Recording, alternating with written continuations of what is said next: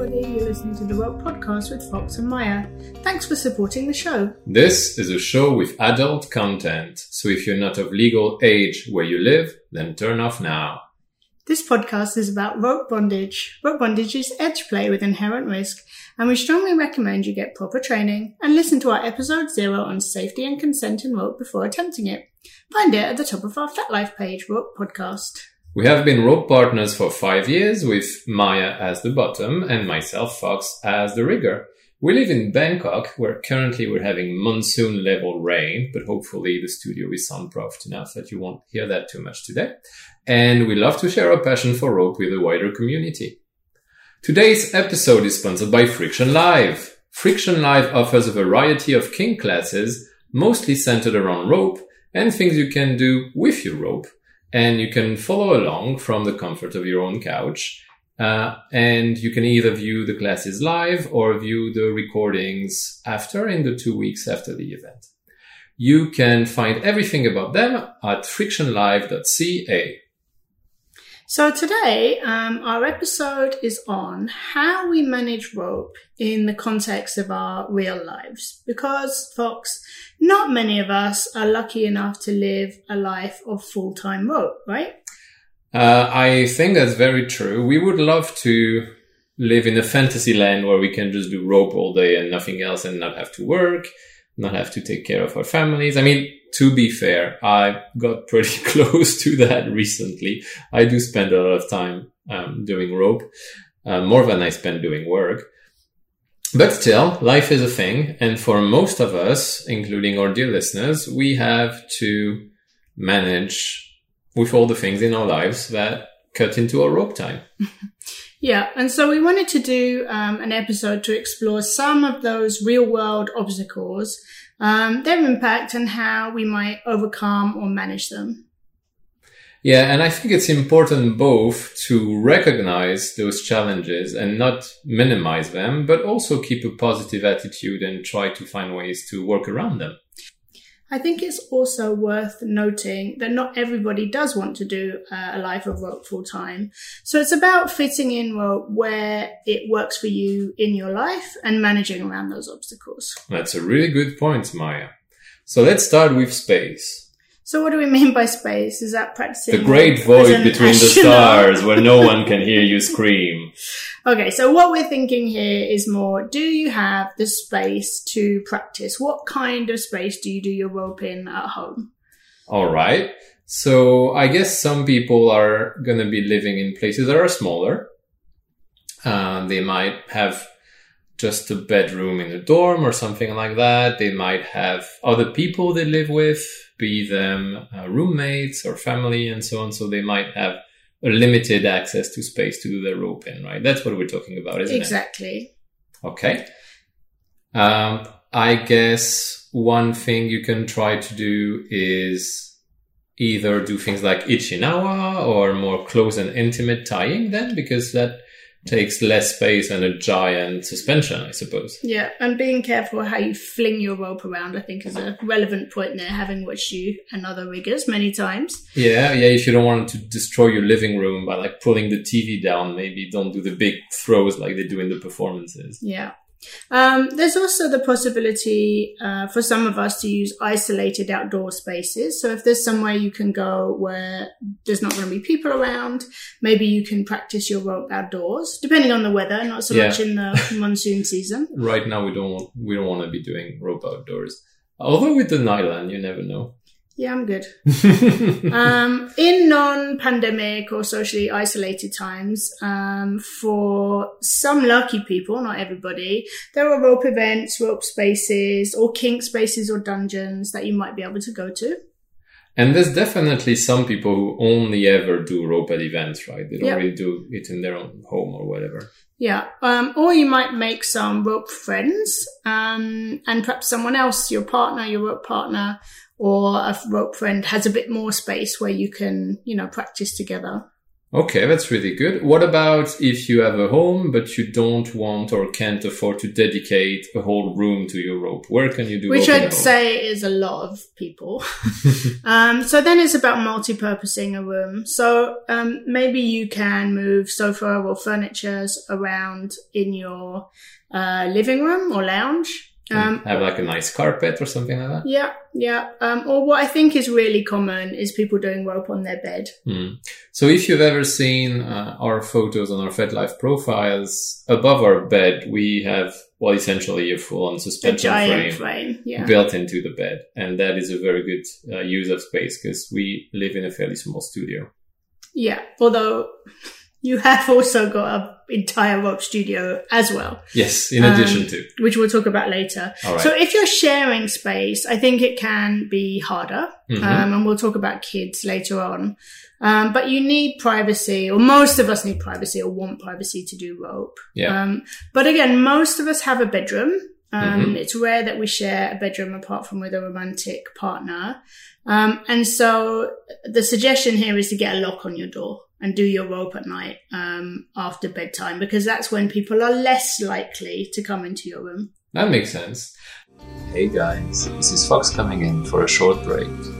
Listeners like you make this podcast possible. We want to continue making this podcast for you for a long time, and to do that, we need your support.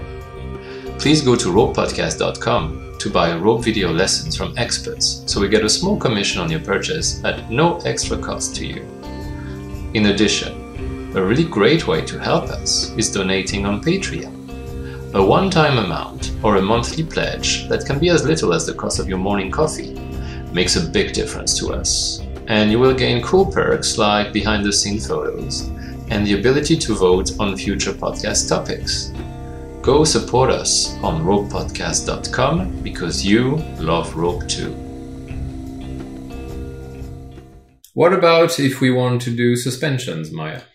Suspensions are more challenging because you need a hard point of some kind, and that needs to be a safe hard point. Yep.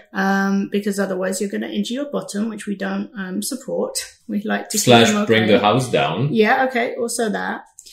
So there, it depends whether you own it or not. So if you own it, or if you have your landlord's permission, you might be able to drill into walls or beams. Again, we strongly suggest that you get advice from someone competent on this, because we've seen a lot of suspension points where we were less excited to use them. Yeah, we make a considered risk assessment of the points that we... There's a very good group on FetLife called Above the Ring, where you can get some input on your hardpoint building project.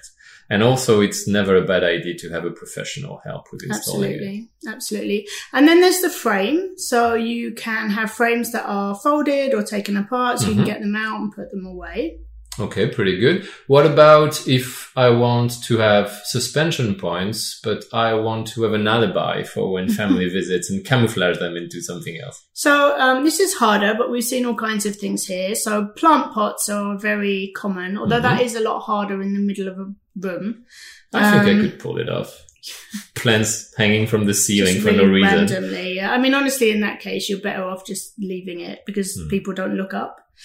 Hammocks are common outside. Art things. So we have a friend who has a cage that she tips on her side and puts a mirror in and calls it art when she's got vanilla friends over. You might be able to do something like that. I've also read about someone who has a system where they can hide their hard points on the ceiling into light fixtures for when people visit. That's super fancy. Yeah. So there's some ideas on handling space. Not an easy one, but it depends really on the kind of rope that you want to do. And there's some compromises there. So what's next on our potential real world obstacles? What about money, Maya? Would you say that rope is something that costs money? I think that there is an initial investment that you're probably going to end up making in a rope kit. Okay. So it depends on the type of rope you want. You can certainly use relatively cheap cotton rope to start practicing. Which is what you did, right? Yeah, that's what I did. I went to the Thai market with friends and we bought we bought all kinds of not very good quality cotton random ropes. Bits and pieces. Yeah, which you tied with early on. Yeah, and I remember when we hosted our first rope jam, like it was such a mishmash of different kinds and bits of rope. That was quite funny. Yeah, and those have been handed on to other people and been used in all kinds of ways. So there's some cheaper ways to start your practice, but once you're tying people regularly, you're probably going to need to invest in some kind of rope kit because it's going to go on your bottom skin. So that's a key point.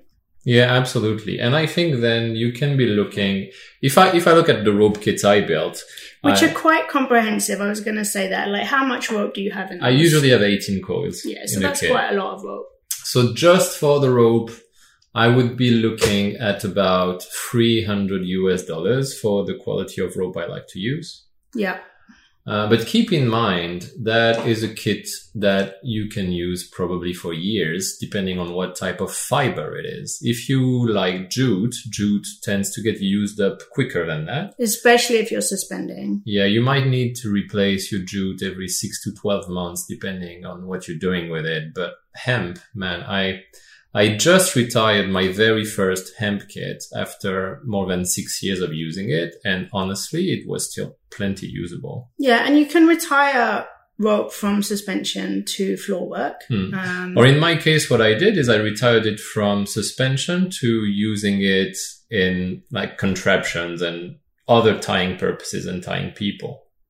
But you can also reuse it. Like if you've got bamboo constructions you make as part of your rope or whatever, you can use that retired rope for that as long as it's still strong enough. Yeah, and I think I would see putting a rope kit together as an investment. Oh, so much so. So it's not like something like needles where you have to buy the needles every time. Your rope is going to be reusable for a really long time. And also it's true that riggers tend to like having their own rope kit, but in the absolute, there's nothing wrong with putting money together with a bunch of other people and having a communal rope kit if it's too expensive to have your own, at least to start with. Yeah, and some jams will have rope that you can use to practice with at first to see if you like rope.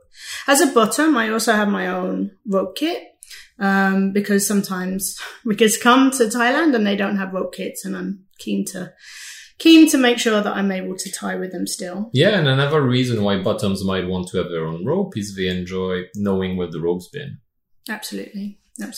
So in terms of a core kit, you really need some rope and a cutting tool. The cutting tool I would see as critical. Not optional, and it's not just a pair of kitchen scissors. Yeah. You get like nail scissors, some proper safety shears or a safety hook or whatever you can use, and will actually cut through the rope quickly when you need it to, without cutting through the person. Exactly. But you can use other household items to supplement your rope kit. Like a cucumber? Like a scarf or a blindfold, something like that. So there's flexibility there. And you don't need the kind of kit that Fox has and that I have, especially to start with. So that's a kit which it's really rare you use all 18 coils. It has been known, but that's for suspension. Sometimes if there's more than one person. So what a full kit is really going to differ for different people and depending on what you're going to tie. Yeah, the type of play you like. And honestly, there's nothing wrong with just having a couple of coils you can bring with you everywhere, and then you do a more Ichinawa type play, and that is super easy and quite cheap. So that's probably the first place you're going to spend money in rope. But there are some other places, perhaps some of them a bit more optional. Some of them may or may not happen. So what are they?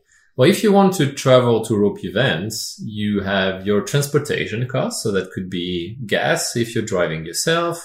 That could be like plane tickets, bus tickets, whatever the case may be. Then you might need to pay a ticket for the event itself if the event is not free. You might need to stay overnight. So hotel costs are a thing. So yeah, if your rope practice is mostly centered around conventions and events, and that's a budget in and of itself. Yeah. Ironically, we'd love to go to events and would happily put money towards them as a priority, and we can't because we don't really have events like that. I mean, we have local events, but they are local, and Yeah. money is not the issue there. Singapore might be the next place once COVID opens up. So instead of those kind of bigger events, maybe you can start your own small circle of people to do private ties with. Yeah, you can participate in building a more local community, so you don't have to travel as much to do rope. And the episode that we did with Abby McNaughty and some of her links and resources help to suggest how you might create those communities. Then another thing that can end up being costly in rope bondage is getting your rope education. So how do we do that? Well, in-person teaching is really good because you have a teacher supervising you and giving you direct feedback, but private lessons with an in-person teacher can be really expensive, and that's not something everyone is going to be able to afford. Always available, indeed. So what's a more affordable, realistic option? Definitely nowadays, online teaching, which is mostly video-based, is more affordable, and you can find a good option for that on ropepodcast.com. You can look into books, but books are not the easiest way to learn rope, I would say.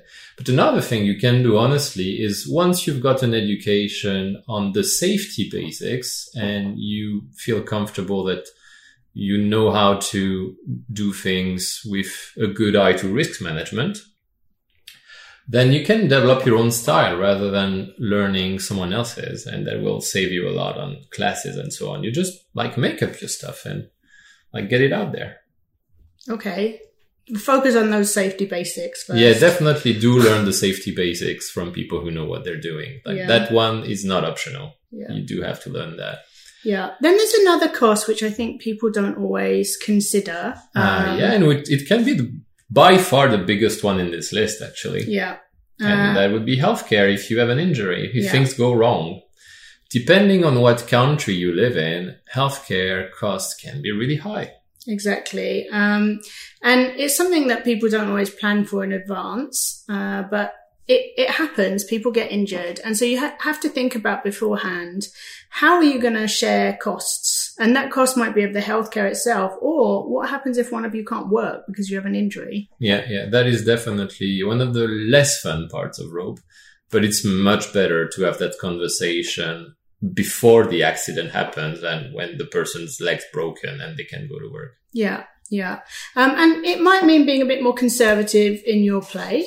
Or it might mean having that grown-up conversation in advance. But don't skip it because it probably won't happen, but it could happen. Yeah. And if it does... You break it, you buy it. Right. So talking of health issues, this can be another factor that we bring to our rope. Oh, so our health state, as opposed to accidents, just how we are health-wise. So some of us come broken. Oh, sweetie. Mm-hmm. And we might have temporary or permanent challenges. Yeah, emotional, mental, physical. Yep. And what we suggest here is that you understand yourself as much as possible. And remember, it's not just bottoms that have these challenges and issues. Tops have them too. So if you are top with mental health problems, then you might want to communicate that to your bottom. I think it's Raven Caldera who calls it map your minefield. Okay. And I like that expression.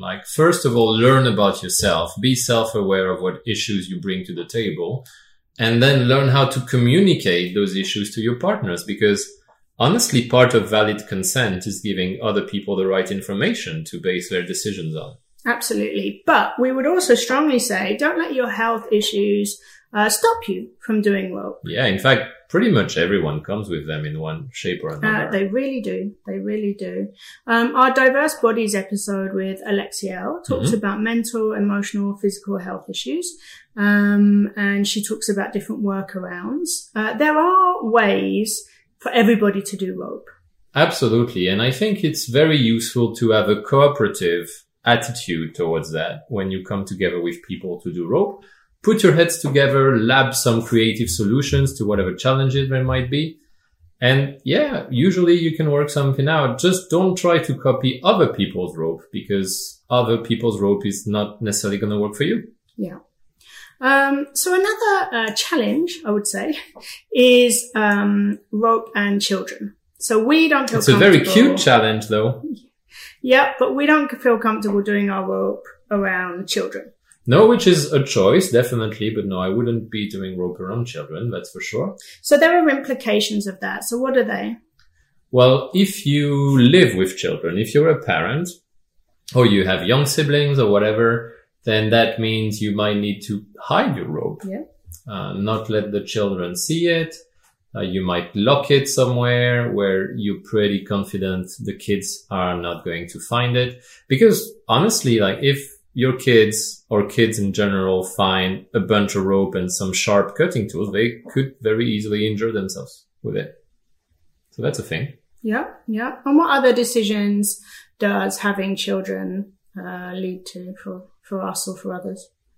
Well, there's the question of, are you going to talk to the kids about your rope practice? And if you do choose to talk to them about it, how are you going to frame it? How are you going to present it? What are you going to say and not say? And are you going to lie? Because I think that's a challenge around children. Like, how do you manage telling the truth and keeping your integrity with not exposing them to things that are inappropriate for their age? Yeah, that is definitely a challenge you have to face as a parent. And kids also mean that you have less time. Yeah, especially if you have full custody of your children, then it might be a challenge to juggle the schedule and make room for your rope. Absolutely. All right. What about partners, Maya?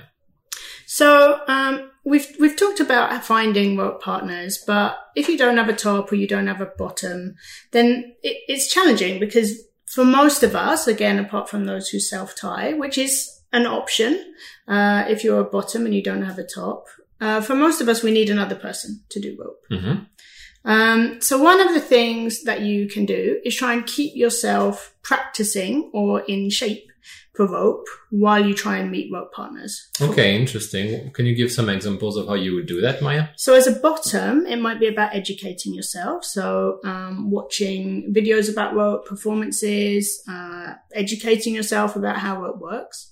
And also moving your body in ways that emulate rope experiences. So that might be about yoga, about stretching, about strengthening your body. That's really more up to you to decide. But it gives you something to do to keep your rope muscles, as it were, going. And the same if you're a top without a bottom. There you can tie furniture, chairs. I spent so much time tying furniture in my first year of learning. And you tied that big water bottle as well when you were suspending for the first time. You can also, and I strongly emphasize this, educate yourself in other ways as a top around soft skills. So communication, how you interact, connection. There's lots of other ways to educate yourself as well as the skills of tying. So the non-rope parts of rope.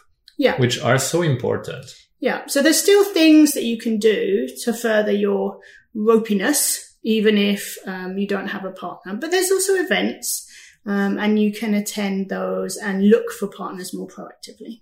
That makes sense. What about the other people in your life? So friends, partners, family, that kind of thing. Mm-hmm. So we talked a bit about how society looks on rope. And there are for sure challenges with that. And sometimes we can become desensitized to how strange the vanilla or the default society. World, the default world sees rope. Okay, so what can we do to manage that and our interactions with that society at large? Well, you don't have to tell everyone everything. Just like you don't tell everyone about, I don't know, your Magic the Gathering hobby. You definitely do not. Not if you want to go on a second date ever. We don't tell everybody everything. And sometimes I think there is a evangelical aspect to rope. Like we want to tell everyone about it because it's interesting and cool and we love it. But actually you don't tell everyone about every hobby you do. And you need to choose wisely who you share your hobby with. Okay. What about if it's your romantic partner? Then what would you want to do to handle that? It really depends if they're kinky and into it or not. Okay. If they're not into it, I think there's a book by the Ethical Slut people. I'll try and find it, which is about explaining kink to non-kink people. Help the partner to try and understand it's a hobby. So maybe not quite like knitting, but that kind of thing. What I think there can be a challenge around is the intimacy piece if you're not polyamorous or consensually non-monogamous. If you say, well, I'm going off to tie someone of the gender that I'm sexually attracted to. And I'm going to be touching their boobs a lot.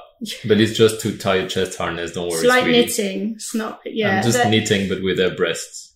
They might not feel okay with that. So again, and we talk about this a lot, communication, agreements, discuss what is and isn't okay. Maybe they'll be okay trying it themselves to help you. Or they might honestly be happy that you have other people to do your hobby with so they can do their football night down the pub. Okay, that makes sense. Run along. I'll find ways to. So basically, communication and talking with the people who are important to you, and be a bit more judicious in the way you communicate with people who are in your wider circle.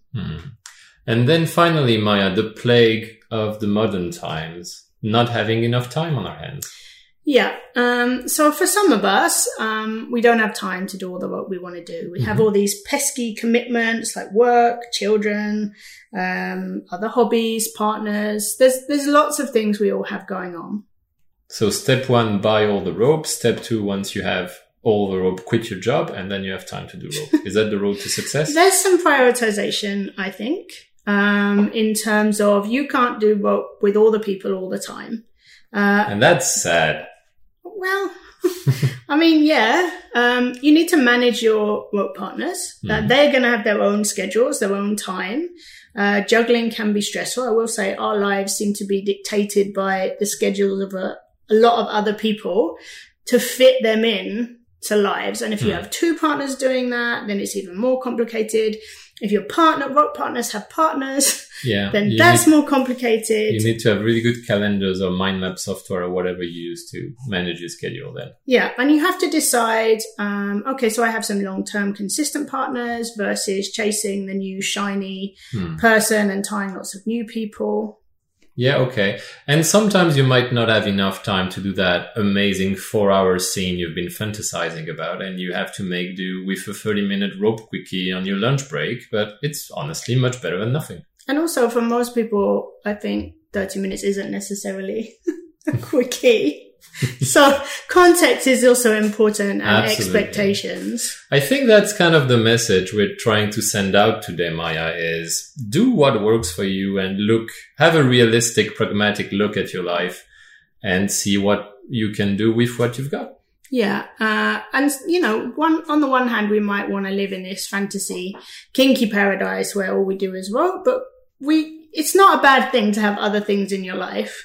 Balance is a thing, I guess. Yeah, and compromising, accepting, and being creative around the way we enjoy our rope kink in a world that doesn't always welcome it and isn't always built for it is critical. I think as long as we don't have too many expectations and we're open to opportunities, then there are so many ways to have great times with rope. Yeah, I would very much agree. And understanding what you need or want from your rope is the great place to start. All right. So maybe we can ask our listeners today to tell us in the episode comments, where does the real world interact with your rope? And how do you deal with this? Tell us in the comments. Very interesting. So that's all from us at the Rope Podcast. Don't forget to subscribe wherever you get your podcasts from and come friend us on our FetLife page, Rope Podcast. If you have a question related to rope, we'd love to answer it in one of our future episodes. Drop us a message on FetLife. If you like this podcast and you would enjoy hearing more episodes of it, find all the ways to support us on our website, ropepodcast.com. In particular, please consider supporting us directly on our Patreon page. Thanks for listening. And have fun tying.